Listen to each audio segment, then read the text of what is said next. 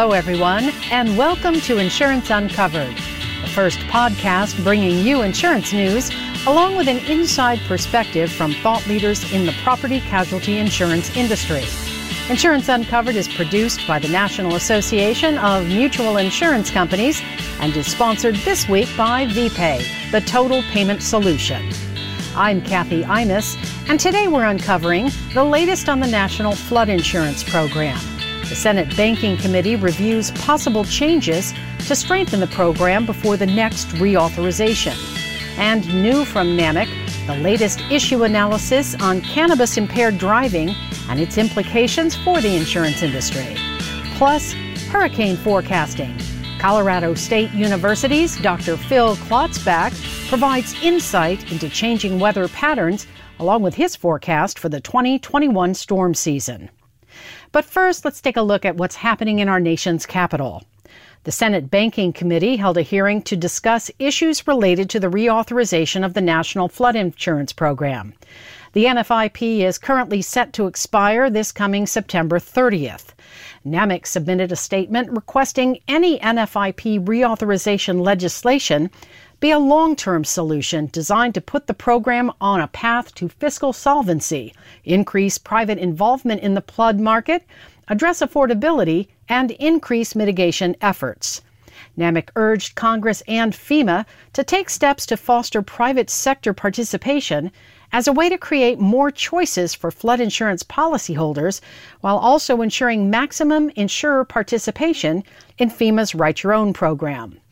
During the hearing, Republican Ranking Member Pat Toomey said that in the last decade and a half, the NFIP has lost about half of its annual total revenue year after year, and said that any insurer that operated like that would not be able to exist.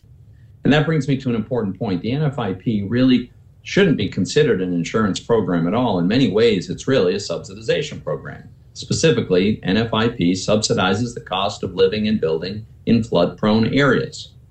Usually, we subsidize activities because we want to encourage them. Conversely, in the case of NFIP, subsidies lead to more building and rebuilding in areas at extreme risk of flooding. Exacerbating the problem, development itself within these flood-prone areas tends to further increase flood risk and flood damage because it covers the absorbent green space with impermeable surfaces. And to whom do these subsidies mostly accrue? Wealthy people. Properties with subsidized NFIP premiums are overwhelmingly located in our wealthiest communities. Likewise, subsidized NFIP premiums are rare in our lower income communities. Lately, this committee spent a great deal of time discussing climate risk and equity. I can't think of a better opportunity to demonstrate a commitment to addressing both than through a proper reauthorization of the NFIP. Now, part of the good news is that the NFIP is on a slow but positive path toward actuarially more sound premiums. And that brings me to the key principle of reauthorization, which is let's do no harm. Reauthorization must not interrupt this important positive progress. In addition to the association's outreach on NFIP reauthorization, NAMIC will continue working with committee members and their staff in advance of the hearing on the importance of FEMA's Risk Rating 2.0, the plan to align flood rates with actual risk.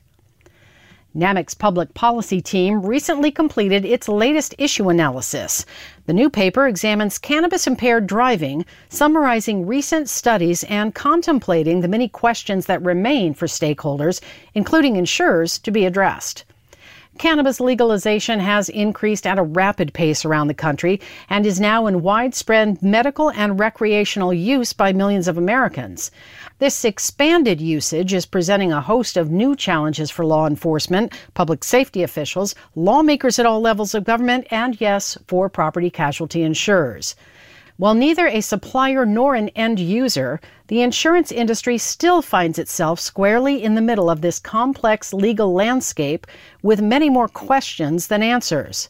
The Cannabis White Paper provides context and frames some of the questions to be considered as policymakers look for solutions to strengthen road and highway safety across American communities. You can find the issue analysis online at namic.org. Also new from NAMIC, a 5-part series examining social inflation and its impact on insurers.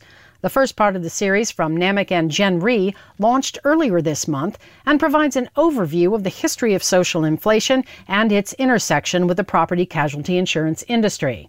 It also breaks down several severity drivers, including more miles driven, distracted driving, litigation funding, the widening wealth gap, growing attorney involvement, increasing plaintiff bar sophistication, and defense bar complacency.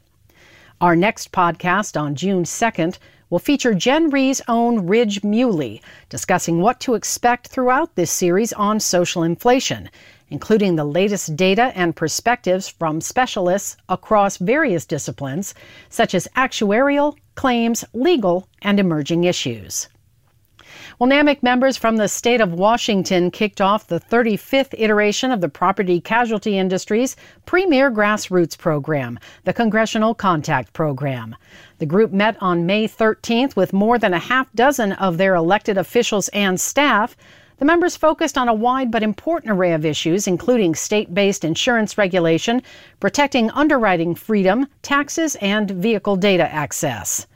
As the nation emerges from the pandemic and Congress considers countless proposals, it's vital that members engage through the CCP, even if it's virtually, to help share our industry's concerns and to urge their elected officials to make those issues a priority.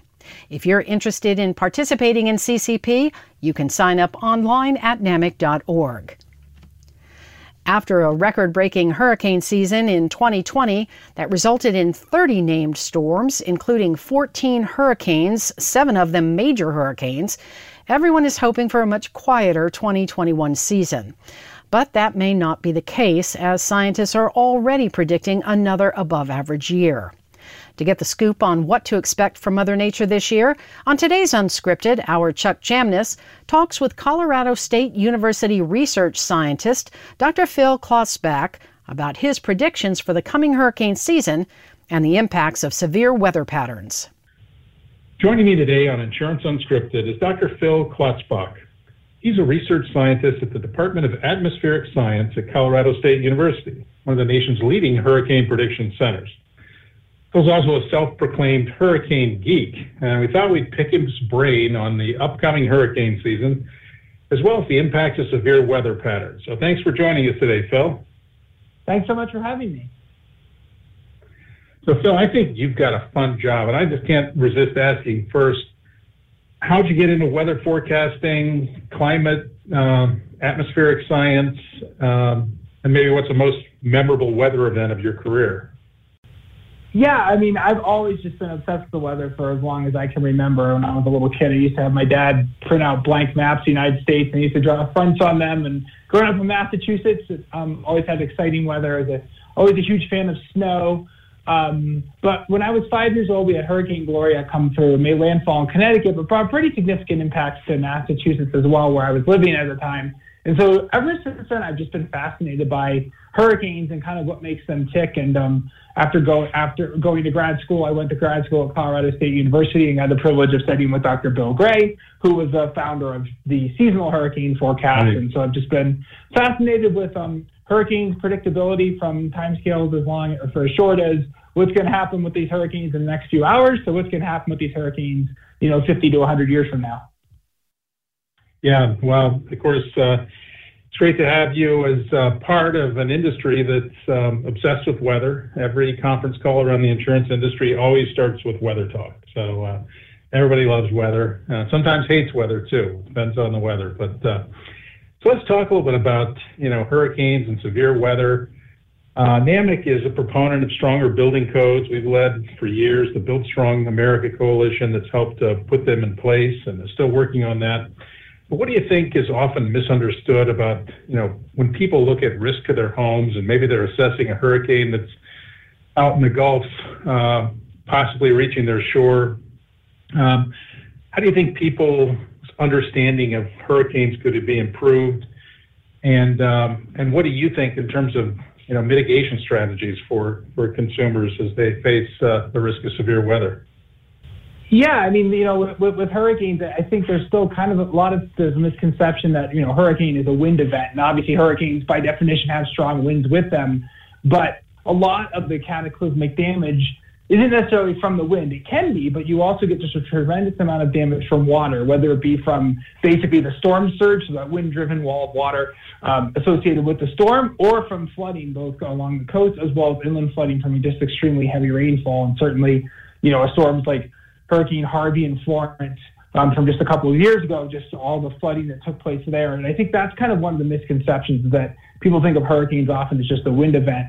And when it comes to more the mitigation aspect, with these stronger building codes, we can hopefully prevent a lot of the wind-driven damage from these hurricanes. You can build houses to withstand the strong winds, and you get good hurricane shutters and things along those lines. But really, it's the water that, you need to be elevating structures above the storm surge level, because obviously even if you have a very well-built house, if you have a 4 or 5 feet wall of water intruding into the house, you're going to have the house likely be a total loss. It doesn't require even that much water in a house to cause it to be a total loss. Once the mold and the mildew starts taking residence, it can be extremely expensive to mitigate. So I think really trying to realize that hurricanes are more than just a wind hazard. It's a wind and a water hazard, and that can obviously, the water can often be the biggest driver of the damage for the insurance industry. Yeah, that's so true, and great points. So as we look at weather forecasting in general, and obviously it's very important to our industry. It helps protect property, but particularly it helps protect life, as storms are called by forecasters like yourself. How has it changed or evolved in the last 10 or 20 years, and anything specific with regard to hurricanes? I know models are all used for predictions, and you've probably just been using them as you predict the next hurricane season, but what can you tell us about all that? And that's actually a really good point, where there's actually this week, there's our AMS hurricane conference going on, where basically even at the meeting today, they were talking about how much better the track and the hurricane intensity forecasts have gotten. So as we get better computers and we have higher resolution models, so we can forecast these hurricanes with higher and higher resolutions, we can basically really help improve the skill of both where these hurricanes are going to track as well as how strong they're going to be. And just since 2005, with Hurricane Katrina, in the last 15 years, both hurricane track and intensity forecasts have improved by about 30 to 40%, which is a really remarkable improvement. And I think sometimes when I look at these storms, I look at them every day, every year. So you kind of forget how much these things have improved when you look back 15, 20 years. And, a 5-day forecast today has as much skill as you only had it 2 to 3 days 30 years ago. So just these forecasts are getting better. They're certainly not perfect, but they certainly are improving, and that hopefully will has improved the preparedness for these storms, as well as causing reductions in, say, loss of life and hopefully loss in property values as well. Right. So climate change is obviously an issue, not just for our industry, but for everyone. And where climate change intersects with weather and weather forecasting, I'd like you to talk a little more about that, because it seems sometimes there's a little bit of confusion. I think clearly there's some factors that are correlated, and obviously they're of great importance to our industry as we work to deal with the consequences of climate change and weather. Yeah, so climate change's impacts on hurricanes. One of the big things is, are hurricanes causing more damage? And that's 100% yes, they are causing more damage. And a large driver of the increase in damage, just growth in population and wealth along the coast. As we increase the amount of exposure, the cost of these storms goes up. Then obviously when it comes to climate change, there's several big issues that are there. And one of the biggest issues is just background sea level rise. So as the sea levels go up, even if they only go up 6 inches to a foot in, say, the next 30, 40 years, doesn't seem like very much, but these low-lying areas, when you get the storm surge coming in, you get more flooding, and the flooding can go farther inland, so that can cause a large increase in the amount of damage from the storms. As well as with climate change, you have a warmer atmosphere, and a warmer atmosphere can hold more moisture and therefore can yield more rainfall. So not to say we're going to see Hurricane Harveys every year, but with the warmer atmosphere, that does increase the risk of these heavier and heavier rainfall with these hurricanes. Now, the hurricanes themselves are likely to also become a little bit stronger in the future, but that's a little more nuanced point, and the reason why is because with climate change, you warm the ocean surface, which is a plus for storms. It helps them intensify faster, but you also warm throughout the atmosphere. So not just at the surface, you warm at 5,000 feet, 10,000 feet, 20,000 feet, and that tends to stabilize the atmosphere, which is a detrimental thing for hurricanes. So overall, the warming of the ocean surface is likely to kind of dominate over the other factor, but we don't necessarily expect to see storms getting a tremendous amount stronger. But the sea level rise and the increase in rain and the increase in heavy rainfall are likely to exacerbate losses in addition to continued growth in population along the coast. Yeah, good explanation. Thank you. So you mentioned Harvey by name, and you've talked about kind of the severe problem with water-related damage related to hurricanes. Maybe you can talk a little bit about what we learned from Harvey. Now, is it part of a trend or an outlier, or too soon to tell, or things the industry has learned from that experience? Yeah, I mean, I think there's a couple of points. I mean, one, when it comes to, human-induced disasters, when it comes to climate, you have the climate change, like the increases in greenhouse gases driving potentially increases damage from hurricanes, but you also have humans can make storms better or worse. It has nothing to do with climate change. And I think Harvey is an example where you had just a tremendous amount of building, an explosion in population, and you were building in areas that formerly were areas that were, say, bayous, where water would run off, and now you concrete the bayou and you replace an impermeable or a permeable surface with an impermeable one, and the water no longer can go into the ground, and it consequently just runs off and exacerbates the flooding that already would have been there. So, with storms like Harvey, or with storms in general, we humans can make things worse or potentially better too by changing land uses and things along those lines to help improve runoff for future storms. But in terms of whenever you have these slow-moving storms like we saw with Harvey and with Florence, slow-moving storms, are going to basically spend longer over a certain part of the coast, and consequently are likely to cause more damage, not just in coastal areas, but obviously sometimes going well inland as well. Last question, and this is a podcast, so this record of your answer will be recorded and kept forever, and you'll be held accountable for the result. But we have the start of the 2021 hurricane season right around the corner.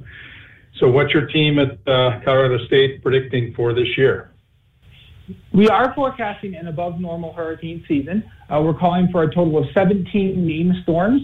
Of those 17, 8 becoming hurricanes, and of those 8, 4 becoming major Category 3, 4, 5 hurricanes, winds of 111 miles per hour or greater. That compares with the long-term average of about 14 storms, 7 hurricanes, and 3 major hurricanes. So a little bit more activity than normal due to a couple of factors. One, we do not anticipate an El Nino occurring this year. El Nino is warmer than normal water in the central and eastern tropical Pacific Ocean. When you get an El Nino, it tends to increase upper level winds, so winds at 20, 30,000 feet in the atmosphere that tear apart hurricanes. We don't anticipate El Nino this summer and fall, and we also expect the waters in the tropical Atlantic to be warmer than normal waters in the Atlantic being more fuel for those hurricanes, since hurricanes live off of warm ocean water. Wow. Well, I guess I can take away a little bit of optimism there, because at least it sounds like with 17 named storms, we won't exceed the number of letters in the alphabet. Yes, let's be able to have regular named storms and not have to get into all the extras, which is always a bad sign for our industry, right? Exactly. Yes. But they did actually change the way they're doing it this year. So while obviously there's 26 letters in the alphabet, there's several letters that the National Hurricane Center doesn't use. So after 21 letters, until this past year, we went into the Greek alphabet. Whereas this year, they're actually starting the supplemental list of names. So after we go through if you were to go through 21 storms and get to number 22, you'd have a second storm starting with the letter A. Oh, okay. All right. Well, that's a bonus factoid on hurricanes, extreme weather, and the work you're doing at Colorado State. Phil, thanks so much for being our guest today on the podcast. Thanks so much for having me. And that's a wrap for us this week on Insurance Uncovered. We'd like to thank our sponsor, VPay, the total payment solution, for supporting our podcast. And we'll be back again in 2 weeks on June 2nd with more insurance news and interviews. Until next time, I'm Kathy Imus. Have a wonderful day.